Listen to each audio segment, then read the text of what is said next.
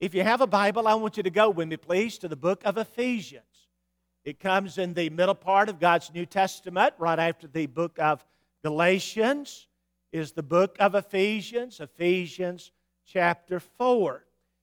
It was read a few minutes ago. Listen to it again. We're going to start in verse 4 this time, Ephesians 4, and look to verse 4. Paul said there is one body and one Spirit, even as you're called in one hope of your calling. One Lord, one faith, one baptism, one God and Father of all, who's above all, through all, and in you all. At the very outset of tonight's lesson, I want you to know it's okay to disagree. It's okay not to see eye to eye on everything. Let me illustrate what I'm talking about.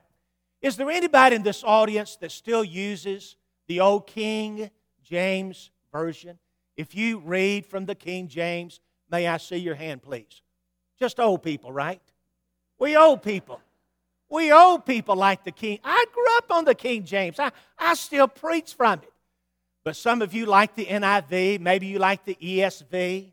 Maybe you like the American Standard. We disagree about our translations that we use. We disagree about the cars that we drive. Some of you are Ford people. Some of you are Chevrolet people. We disagree even about where we sit in church, right? I mean, some of you like to get down close to the front, and some of you like sitting back in the back. Some of you are over on this side, and some of you are over on this side.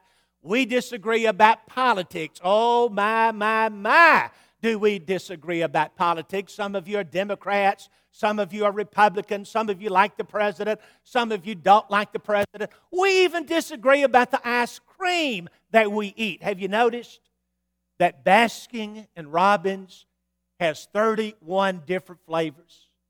Think about it, folks. Why 31 different flavors?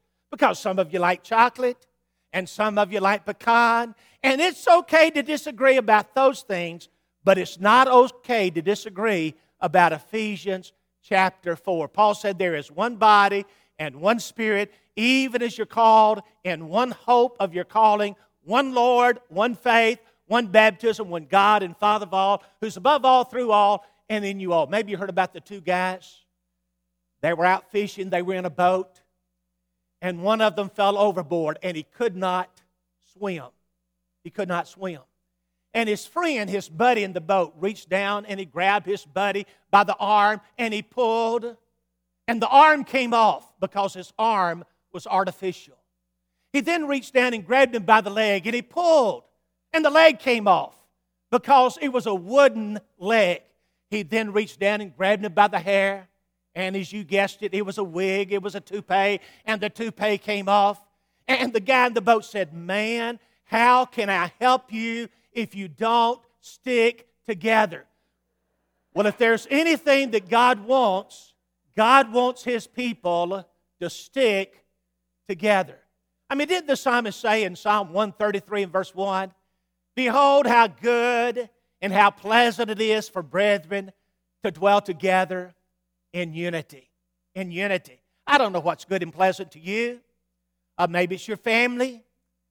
Maybe it's your clothes, your friends. I tell you what's good and pleasant with God.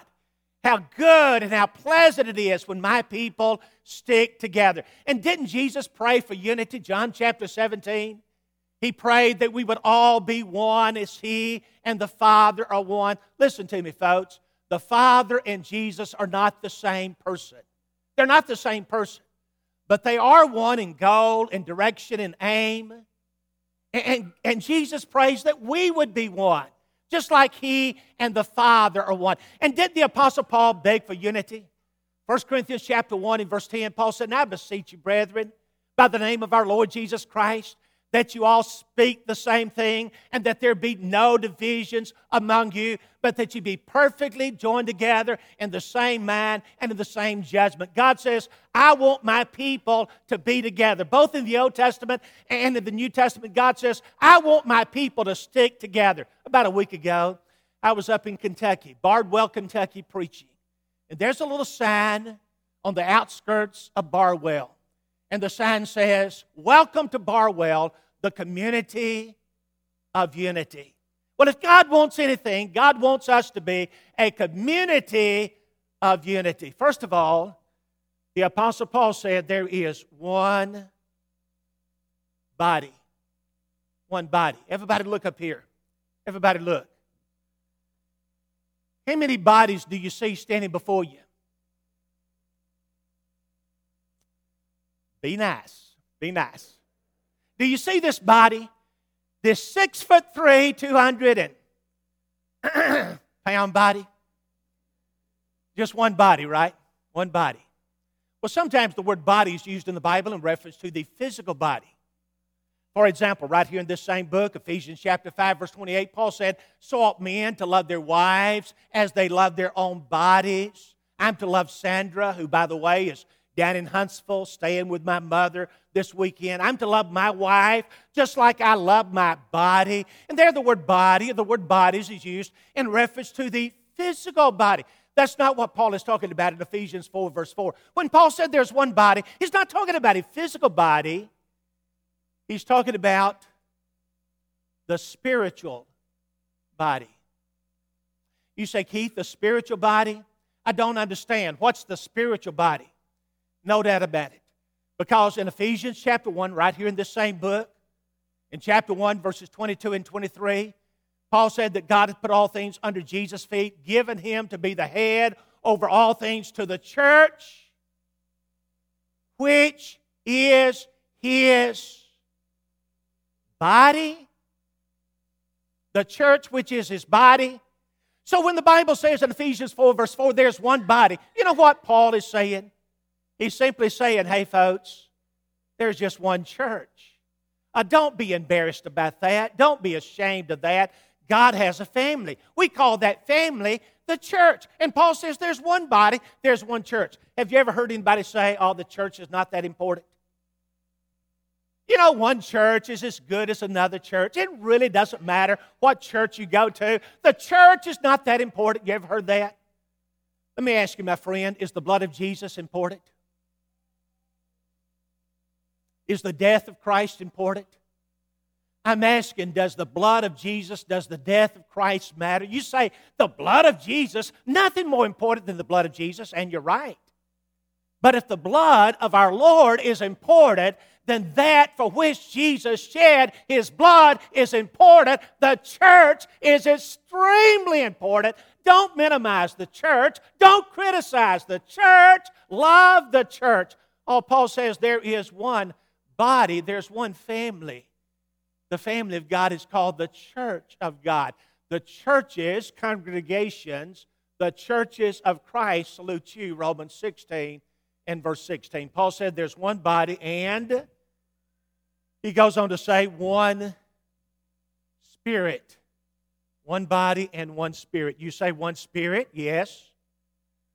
That's the Holy Spirit that God gives to all them that obey Him.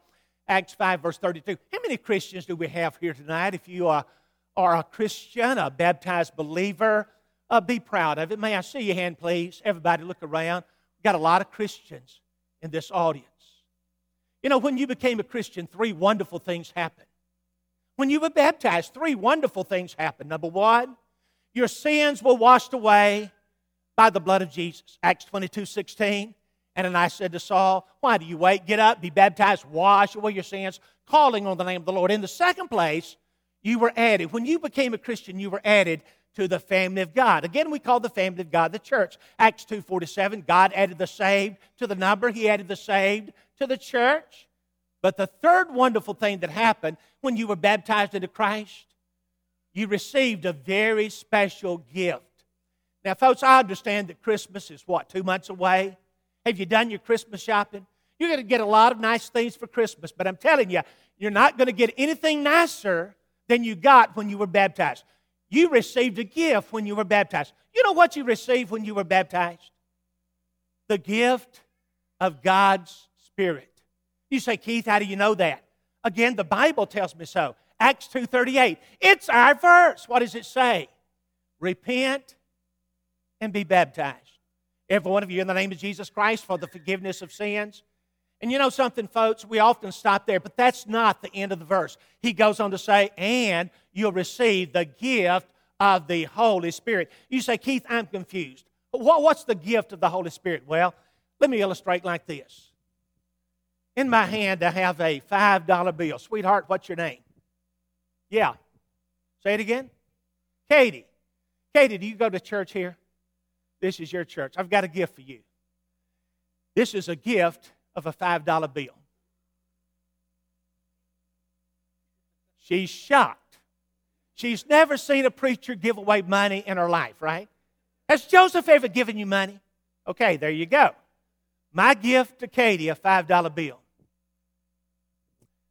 The gift of a $5 bill is a $5 bill, right? The gift of a $20 bill. And Katie, that would have been much better, right? The gift of a $20 bill is a $20 bill. In my pocket, I have, somebody gave me this afternoon. I could not believe it, but somebody gave me $500. Five $100 bills. Just a gift. Katie, I've got your attention now, right? The gift of a $100 bill is a $100 bill, right? And brothers and sisters, it just seems to me that the gift of the Holy Spirit is the Holy Spirit that God gives to all people that obey Him. And that's why Paul said in 1 Corinthians chapter 6, verse 18, flee fornication. You know what that means? Flee sexual immorality. What does that mean? Don't sleep with somebody you're not married to.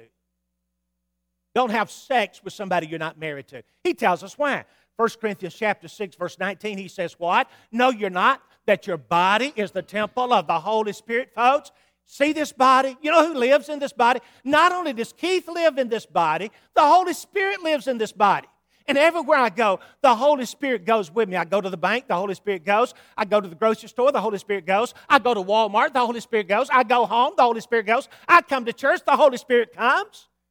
And Paul says, Keith, you're not going to have sex with somebody you're not married to because the Holy Spirit is living in you. The Holy Spirit is watching. You wouldn't do that if the Holy Spirit were watching. Truth about it is, if you're a Christian, the Holy Spirit is watching. So flee sexual immorality. Don't commit adultery because the Holy Spirit lives in your body. So there's one body and one spirit, even as you're called in one hope of your calling. The word hope carries with it at least two ideas. First of all, it carries with it the idea of desire. Something you want, something you really, really want. And then number two, something you really, really expect. Let me illustrate what I'm talking about. You probably would never ever say, I hope to get sick. Is there anybody in this audience that hopes to get sick? Well, you don't want to get sick. You may have been exposed to some sickness. Somebody in your family may be sick. You might expect to get sick, but down deep you don't want to get sick. You probably would never ever say, I hope to get fired. Is there anybody in this audience that hopes to get fired? You don't want to get fired. You might expect it. You may have messed up at work, disappointed your boss, but you don't want to get fired, so you would not say, I hope to get fired. You probably would never ever say, I hope to be a billionaire. I hope to be a billionaire. Is there anybody in this audience that hopes to be? Now, you might want to be a billionaire, but down deep you probably don't expect to be a billionaire. You probably would never ever say, I hope to go to the moon. Now, you might want to go to the moon. You might want to be an astronaut, but down deep you probably don't expect to go to the moon. What is hope? Hope is desire, something you really, really want. And number two, it's desire coupled with expectation, something you really, really expect. Now, folks, I know you want to go to heaven. I know you want to be saved. You wouldn't be in church on a Sunday night unless you wanted to go to heaven. But honestly, I'm just asking, honestly, do you expect, by God's grace, to be saved? Some time ago, I was teaching a Bible class. I had 85 students in this Bible class, most of whom members of Churches of Christ. And I asked the question like this: if Jesus were to come today, or if you were to die, would you go to A, heaven, B, hell, C, I do not know, or D, neither heaven or hell? The number one answer in that Bible class was C. Number one answer, C. 3 in that Bible class of 85 students said, if I were to die, I would not go to heaven, I would not go to hell, neither heaven or hell. Frankly, I don't understand that answer, but 3 of them said, neither heaven or hell. 11 in that Bible class were totally, completely honest. 11 said, I'm lost, I'm hell-bound. 31 said, praise God, I'm going to heaven. Heaven is my home. But 40 in that Bible class said, I don't know. I want to ask you the very same question. If you were to die right now, or if Jesus were to come tonight. And wouldn't it be wonderful if Jesus came tonight? You just missed a wonderful time to say amen, so I'll give you another shot. Wouldn't it be wonderful if Jesus came tonight? If Jesus came tonight, would you go to A, heaven, B, hell, C, I do not know, or D, neither heaven or hell? Let me tell you what some of you are thinking. Well, I'm not sure. I want to go to heaven, but I'm just not sure.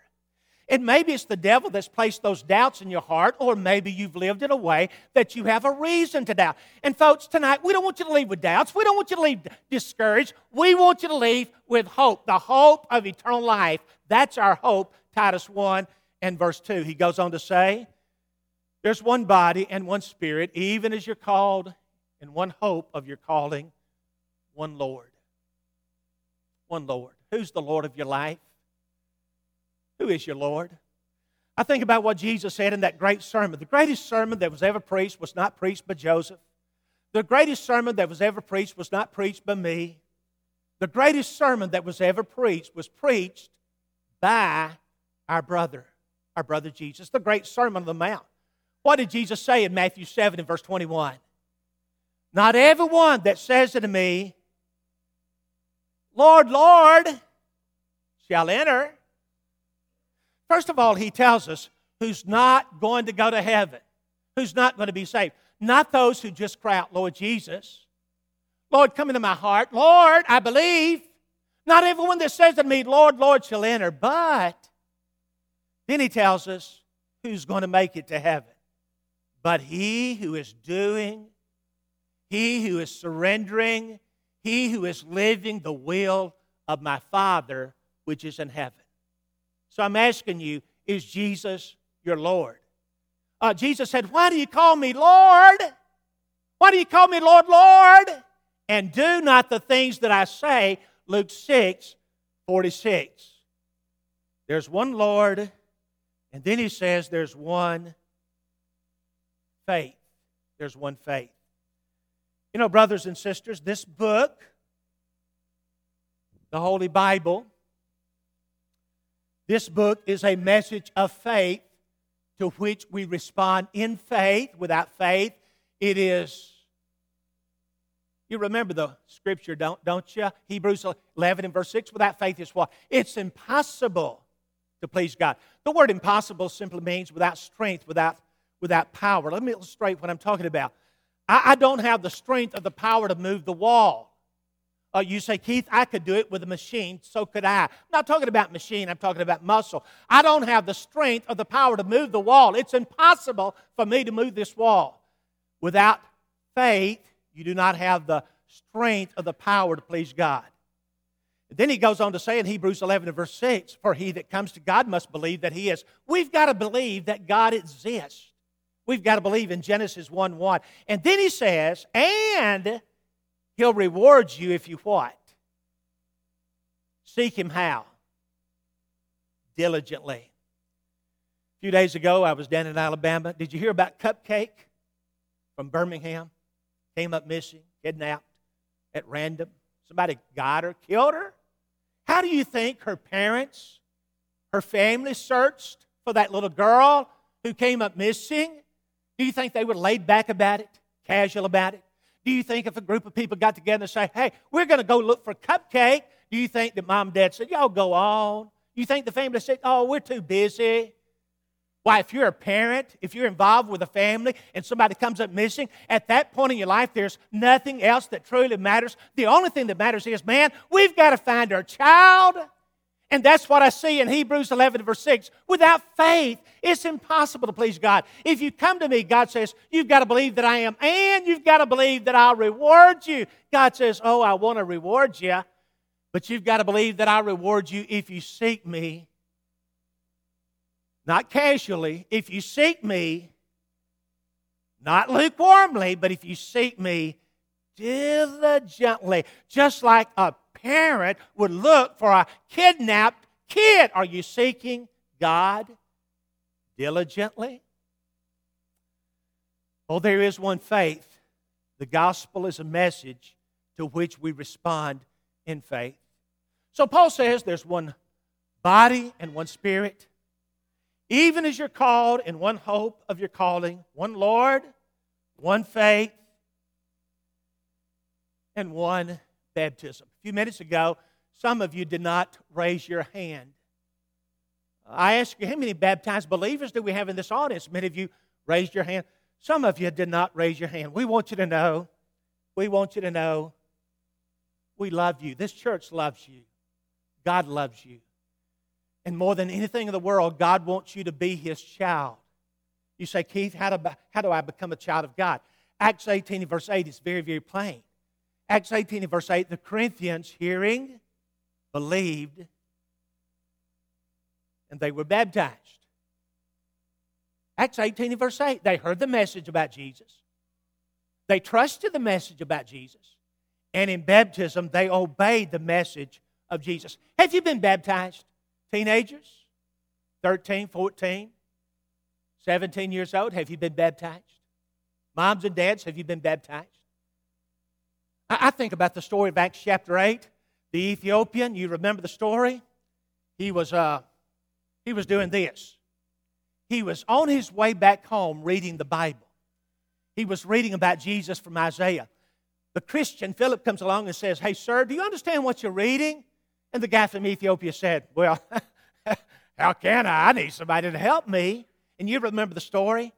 Philip begins right there in Isaiah 53, and he talks to this guy from Ethiopia about Jesus. Well, as they went on their way, they came to some water, and this guy from Ethiopia said to the preacher, hey, Philip, here's water.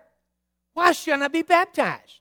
And you remember what happened, man? They stopped that wagon, that vehicle, that chariot, and they went down into the water. Who? The preacher and the sinner. And the preacher baptized him. And Scripture says, Acts 8 and verse 39, and when they were come up out of the water, and see, that's what baptism is. It's a going down into the water and a coming up out of the water. And Jesus put it like this in Mark 16:16, anybody that believes and is baptized shall be saved. So, there's one body and one spirit, even as we've been called in one hope of our calling, one Lord, one faith, one baptism.